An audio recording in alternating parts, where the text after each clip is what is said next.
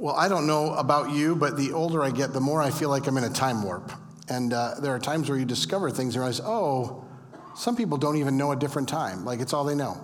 So like, for example, my granddaughter will call us, and she doesn't even think a phone is something you talk on. She thinks it's something you see. She has no idea that people talk on the phone. She thinks you look, and she will talk to us and walk around the house and show us things. Half of it's the roof. Like, I see the ceiling a lot, but like, that's the only way she knows it. In fact, think if you said to her what we used to say when we're supposed to be done on the phone, we say, hang up the phone. Like, what does that even mean? What does hang up mean? Because you'd have to be old enough to know what a phone was like that you had on a wall to hang it up, wouldn't you? Some of you are like, I don't know what you're talking about either. And well, Lord bless you, but we do. I mean, think of the things that we don't know when we're kids, how kids just confuse those things and don't understand them because it's all they know is this short proximity. I read a story this week of a mom who said her son asked her what iPad games she used to play when she was growing up. She said, well, what I did was I just put glue on my hands and let it dry, and we peeled it. Like, that's the caliber of game we had. But it is interesting how we all only know what we've been exposed to in our lifetime or our circumstance, isn't it? And I tell you that today, we're looking at the Holy Spirit. We've been doing this for 4 weeks. This is our 5th. We'll do it next week. And we have to start from a place of going, I don't know that I really get it. Could it be there's a lot more for me to understand than I am living in right now? And could we even ask God to show us things we don't know? And the beauty is the disciples help us understand that because they didn't get it, in case you don't know. I told you in the first week we want to have childlike wonder. Can we also have a childlike humility to go, maybe I don't get it? So I'm going to take you. We're going to go somewhere today. It's kind of the beginning of the early church. After Jesus is risen, for those of you who don't know, he ultimately says we're going to be given his Spirit. He's not just going to be around us. He's going to live in us. And that's what we're going to look at. We're going to look specifically at the power of that. But I want you to hear what his disciples ask him, because they ask him a question. You know how kids ask questions, right? They ask a question, well-meaning, they asked this. They said they gathered around him and they asked him, Lord, are you at this time going to restore the kingdom of Israel? Now, in case you don't know, the very question of this is off topic. What they're saying to Jesus is, now you've risen, and is it going to be different? So when Jesus walked the earth, he told them, I'm going to suffer, I'm going to die, I'm going to rise again. And all they kept wanting was, we want you to be Messiah where you take over. So they're asking it again, hey, Jesus, now that you're risen, will you raise up Israel as a power, and can we dominate the rest of the world under your rule and reign, and can we reign alongside of you? That's what they're asking. When is it going to happen? When are we going to be in charge, and you're going to use your power to take over? Now, I want you to understand, do you think we could do that still today? Do we still have that idea that we want Jesus to take over and let us be in charge and fight for things? And you do realize that's the problem we're having today, isn't it? Like, we have the same question. Jesus, when are you going to take over? When are you going to restore our lives and have it be the way it wants? Now, I love Jesus' response. He just kind of ignores it. Hey, it's not for you to know the times or dates the Father set by his own authority. Now, in case you don't know, this is an answer, which is when Jesus returns after he goes to be with the Father, gives us a Spirit at his second coming, which is the end of time, then it will be like that, but it'll still look different than we expect. That's what he's saying. But it's what he's going to tell them now that matters. You're asking when I'm going to make things different and be in charge, and let me just tell you what I'm going to do instead. That's where he takes us. I have a beautiful aftertone hum, don't I, right now? Sorry, I don't mean to pick on that sound. I'm just very distracted because I'm in trouble. He says, you will receive power when the Holy Spirit comes on you. Now, this is great news. You're going to have power. When the Holy Spirit comes on you, you're going to have power. But they just asked him about power, and they're like, well, it's not the kind of power I thought we'd have. What do you mean we're going to have power? What does this look like? Why are we going to have power? What's the power going to be? And he explains it right here. You're going to be my witnesses. You're going to be in Jerusalem and Judea and Samaria and to the ends of the earth. That's what you're going to do, be my witnesses. Now, we're going to come back to witnesses because that's all we need to understand today. God gives us his power to be his witnesses. What does that look like? And we tend to minimize that and make something less than. I just want to be clear. When he says Jerusalem, Judea, Samaria, and the ends of the earth, from a Jewish perspective, the world was not holy. When you got into the land of Israel, it got holier. When you moved into Jerusalem, it got holier.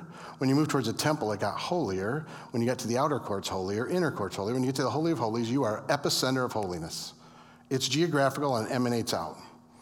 Now, in case you don't know, we talked about this last week. Jesus said there'll be a time coming when you don't worship on a mountain, you worship in spirit and truth. In other words, I'm going to give you my spirit, and it's going to, everywhere you go, it's going to be. Pretty crazy, huh? And by the way, what happens in this moment is crazy, but we'll come back to it. Because we want to stop on witnesses. We want to look at witnesses. What does that mean? And I want to take you back when Jesus is with his disciples. What does he mean by being witnesses? And I want to just say this so we don't miss it.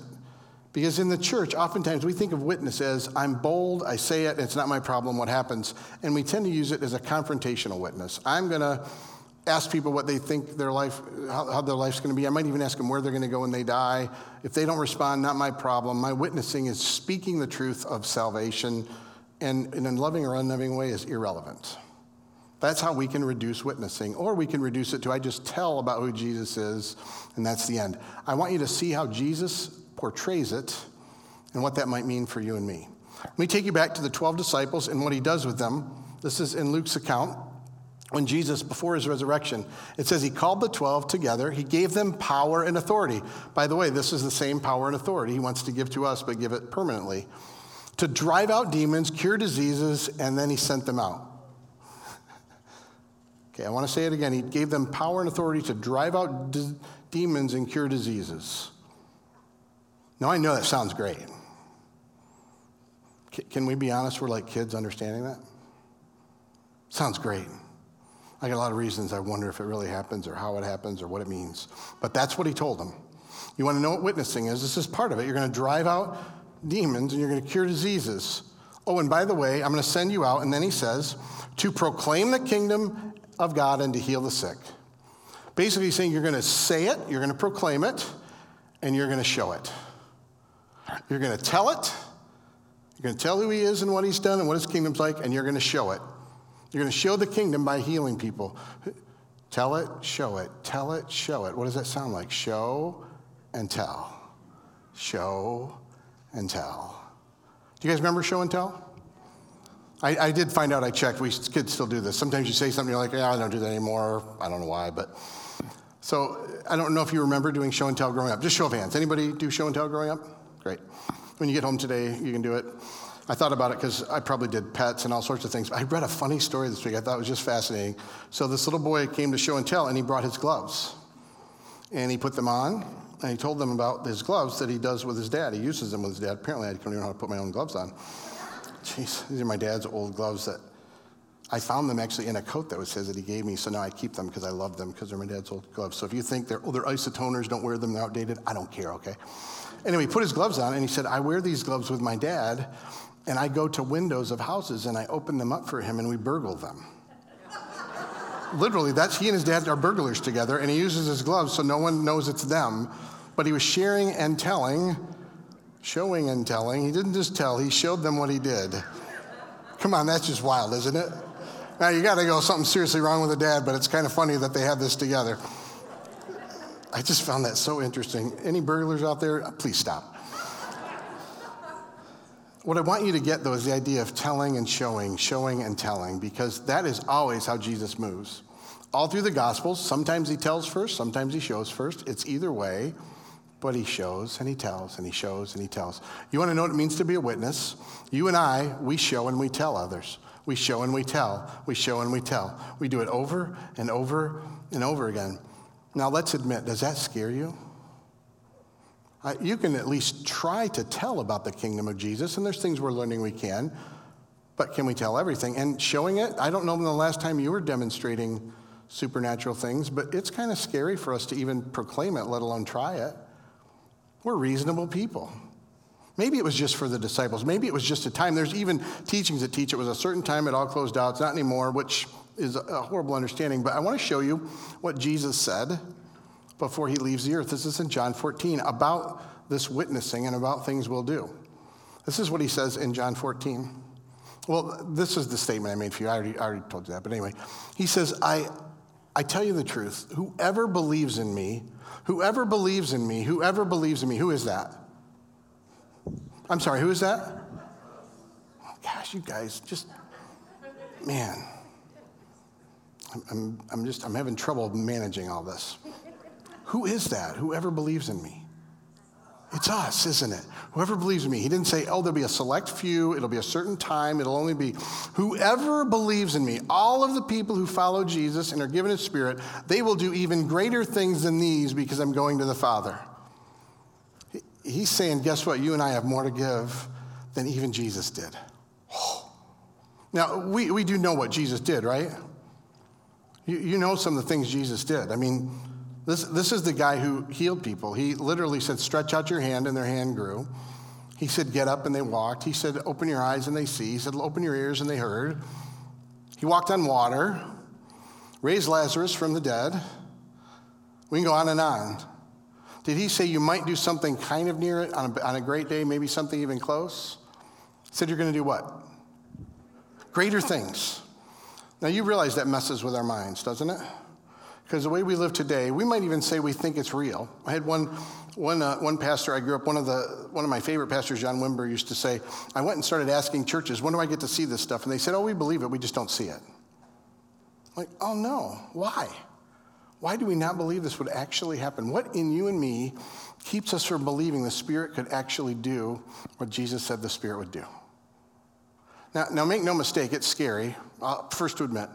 I still remember, Jane and I hadn't been married too long, and we had several couples go through horrible tragedies, and one of them lost a baby. And I was really learning more about how the Spirit wants to move, and I thought, I should pray for the baby to be risen. I should pray for resurrection. That's what it says to do. Why shouldn't I ask? I mean, that says that, doesn't it? You're all looking at me like, you weirdo, what are you doing? It didn't happen, but I prayed it for days until the funeral was over. And I know it didn't happen, but I think I was on the right track. Because I thought, why not? Why not try? Why not ask? Why do we just say no? Why are we so reasonable that we don't believe it could happen? What's in us that says, no way, this couldn't go? And make no mistake, Jesus isn't the only one that did this. We saw the early church do this stuff. Acts chapter 2, after all this happens, they're filled with Spirit. Remember, he says you'll get power. And the wildest thing, so Jews are coming from all over the world for Pentecost, for what's at the time a different feast. We call it Pentecost now, but during this feast, they're coming together in Jerusalem. So they're from all sorts of parts of the world. They speak different languages. It tells us that the early followers get the tongues of fire on them, and they begin to speak in different languages, literally the languages of all the people in the area. So what they're doing is they're speaking in the language that the people need to hear to know who God is. In case you don't know, that is a showing, not just a telling. The telling was a showing. Show and tell at the same time. I'm telling you, and by the way, it's showing you because you know I don't know those languages.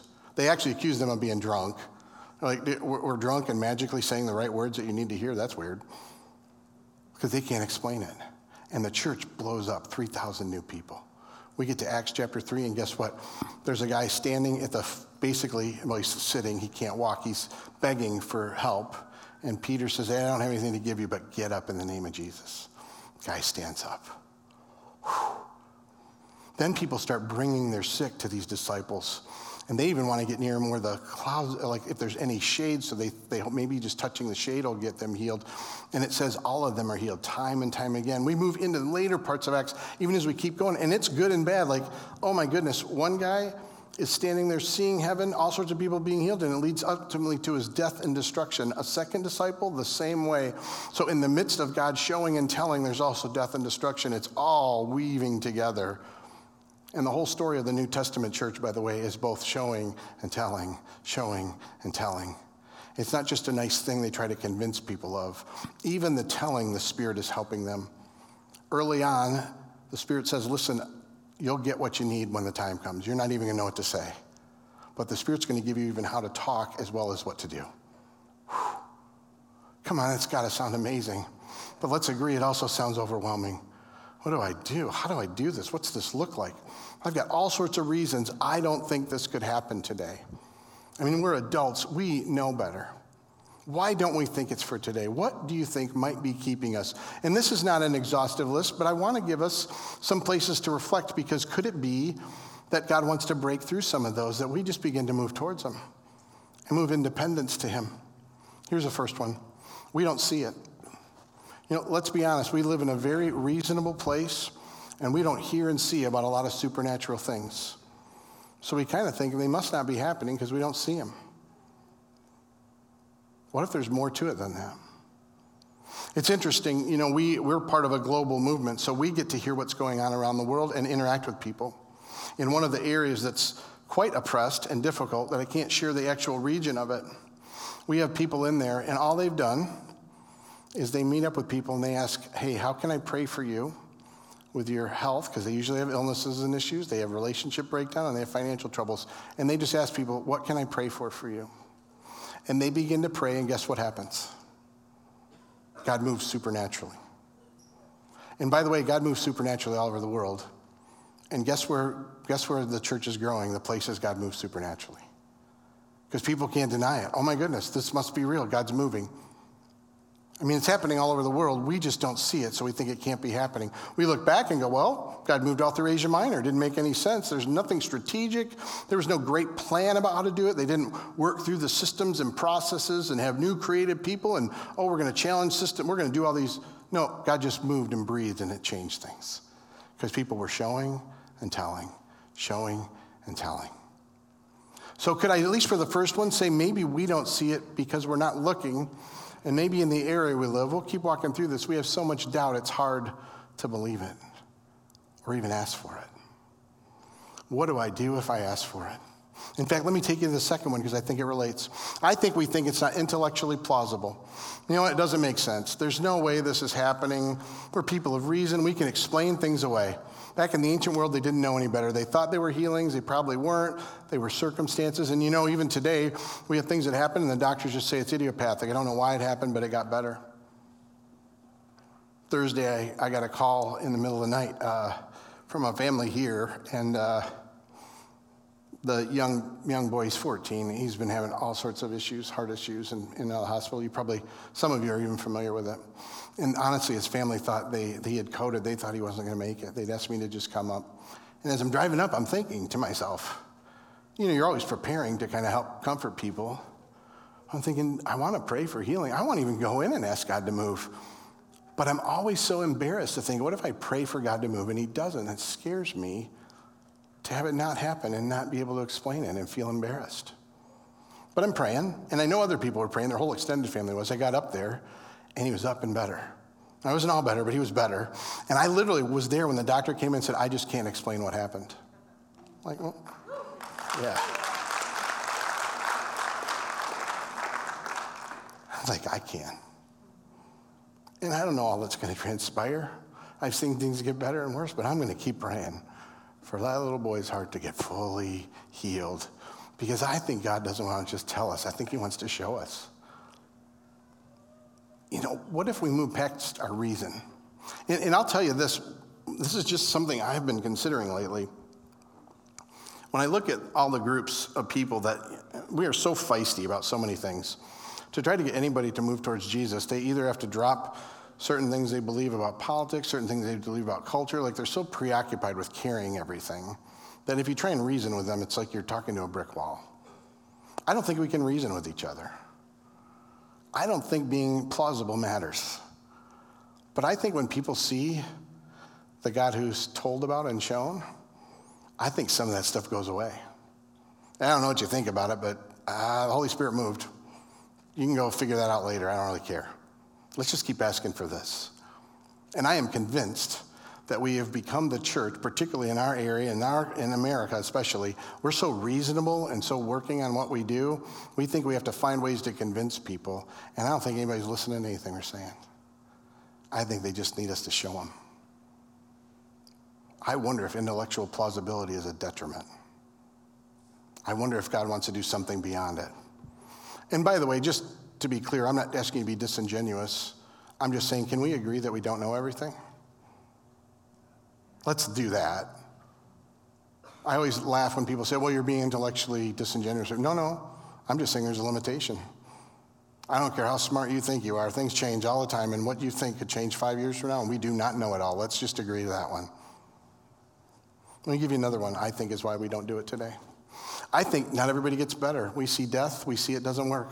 We see if it doesn't work here, it couldn't work there. There's no way. I can't even answer why that one worked and this one didn't work, and I don't know what to do with this. So if I can't answer it, I'm not going there. I can't believe somehow God moved in this circumstance and not that circumstance. Do you know that's exactly how the book of Acts unfolds? 2 leaders, key leaders in the movement. One of them gets beheaded by the king. The next one, angels visit him in jail. And not only is he freed, all the people that are running the jail want to follow Jesus. 2 prayers, only one got answered. Listen, the part I know is we can't answer it all, and I don't know why. I sat and watched people get healed, and then 6 months later watch something happen. I've seen them be healed, and a whole life changes. I've seen little things happen and big things happen. And all I know is I will never say to God, you're going to tell me why or how. I'm just going to keep asking. I think the more we connect to the Spirit, the more at peace we'll be, whether it goes well or not. And this is what I come back to. I'm just going to have to live with some embarrassment because I'm going to ask for things that aren't going to happen. I have lots of times where I'm already explaining why it didn't work, and then when it works, I'm almost surprised. Oh yeah, sure. I knew God was going to do that. I just had to get over myself. I love that the disciples walk so closely. They seem to have a more in-tune place in it, and that's what I long for. But whether I'm there today or not, I'm going to keep asking. I'm not settling for where it is. Let me take you to another one. I got 2 more. The next one is I think we worry that it creates drama, chaos, and preoccupation with this whole kind of sensationalism. I don't know how many of you grew up in different movements, but there's some movements that just scare people. They can have difficult experiences. You know, there's places where people are so enamored with the Spirit's power that basically if something doesn't happen, they'll tell you didn't have enough faith. And we see those things and we become, I don't even want that if that's what I'm going to be told. It's too dark and difficult. Or we see the life of somebody who's espousing all this sensationalism and we say, you know what, their life doesn't add up. I don't want it either. And we shut it all down. Ken Geyer, a Christian author years ago, said, the Spirit is like this fresh wind that comes in the house, but we close the windows because we don't want any bugs with it. Like we want to manage all the mess, but guess what? With the Spirit will come the mess of us because you and I are broken, messy people. You want to know how we help this? 2 simple things. One is we keep asking God to forge our character ahead of giftedness so we're not enamored with the power, we're enamored with Him. And the other is we keep asking Him to let us long for what He does. Because I want to see Him move for His kingdom, not for mine. Not so I can protect everything, but I want to know what He wants and ask for that. I think that combats those things. It's not either or, it's a different approach. The last one, though, is what concerns me the most in our current culture and life. I just don't think we need Him. It's a fascinating thing. You know, even with churches, you can grow a church following good ethical principles and good management and good reasonable development of leaders and resources. And the Holy Spirit might not be in any of it. You and I can run great businesses and achieve lots of things and have all sorts of comfort. And we say God blessed us, but God's not really in the equation of what we're dependent or believing or needing. Let's be honest, we live in a world that tells us if we're successful, we did it. I outachieved my friends because I did something they didn't do. You know why I'm doing better? It's about me. And the hard part is a life as a follower of Jesus drops all that. See, this is the most dangerous part. It's actually you and me saying, I am pretty comfortable. Can I admit that? Can you admit it? I'm a reasonable person, and I'm going to weigh and gauge everything I do to make sure it doesn't ask too much of me. That is not what a follower of Jesus does. We say, I don't care, and I need you for everything. I need you for everything. And anything and everything in our culture says that's not the way we live. I mean, it's a hard and a dangerous prayer. God, would you make us dependent? Would you make us where we actually need you? I'd like it to be on my own volition, but maybe I just need to have enough struggle that'll make me need you. Is that a better prayer than make me comfortable and happy and have my life go well? In case you don't know, yes, it is. It is a much better prayer. It's painful, and yet at the same time, it's so much more life-giving. I want you to hear this prayer because this is where I want us to go, and then I'm going to just give us a final thing that we're going to do. This is a prayer in Acts. It's one that I found myself really praying because I can't give you a plan like do this and do that and it'll all be better. But I can give you a prayer. This is the early church, and they said this, Lord, consider their threats. You see, the early church was facing a lot of opposition. They didn't want the resurrection of Jesus to be central, and they wanted to push it down because it was violating and pushing against their sensibilities and their own lives. Now, the interesting thing was it was the religious people that were more coming at them than what we'd say is the more pagan lifestyles. I want to make it very clear, the more we ask this from God, we will upset people, even in our own lives, wanting to be religious, wanting to have control over it. They say, oh God, you see what's going on. You see the mess. You know we can't do this.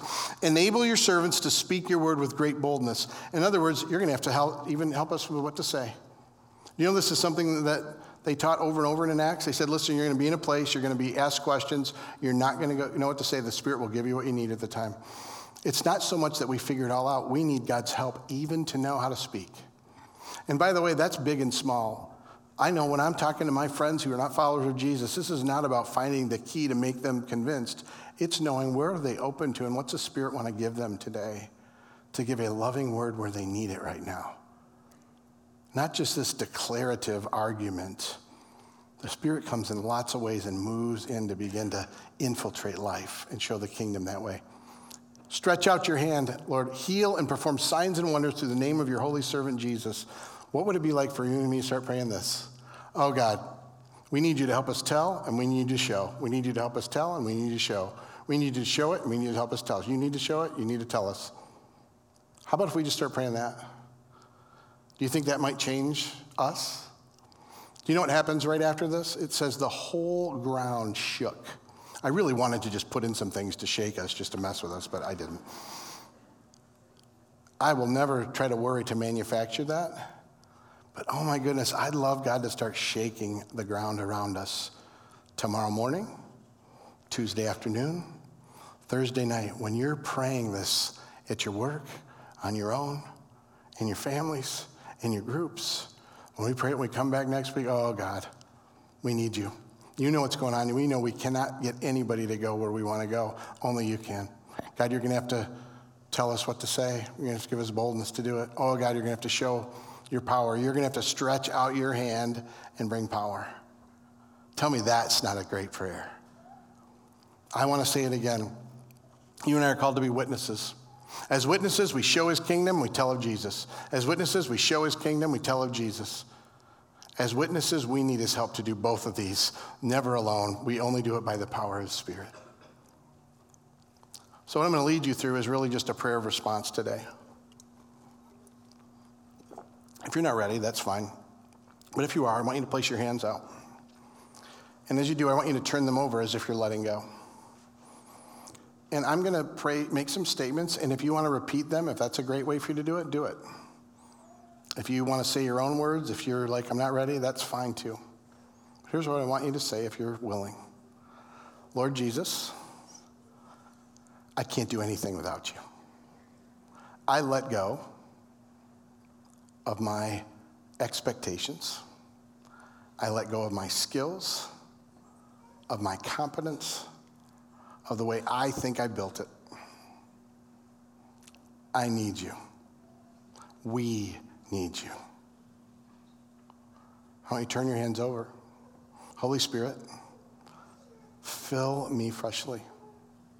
Fill us freshly.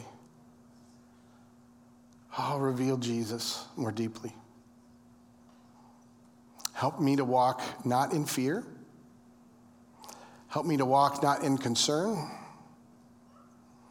Help me to walk tuned to you.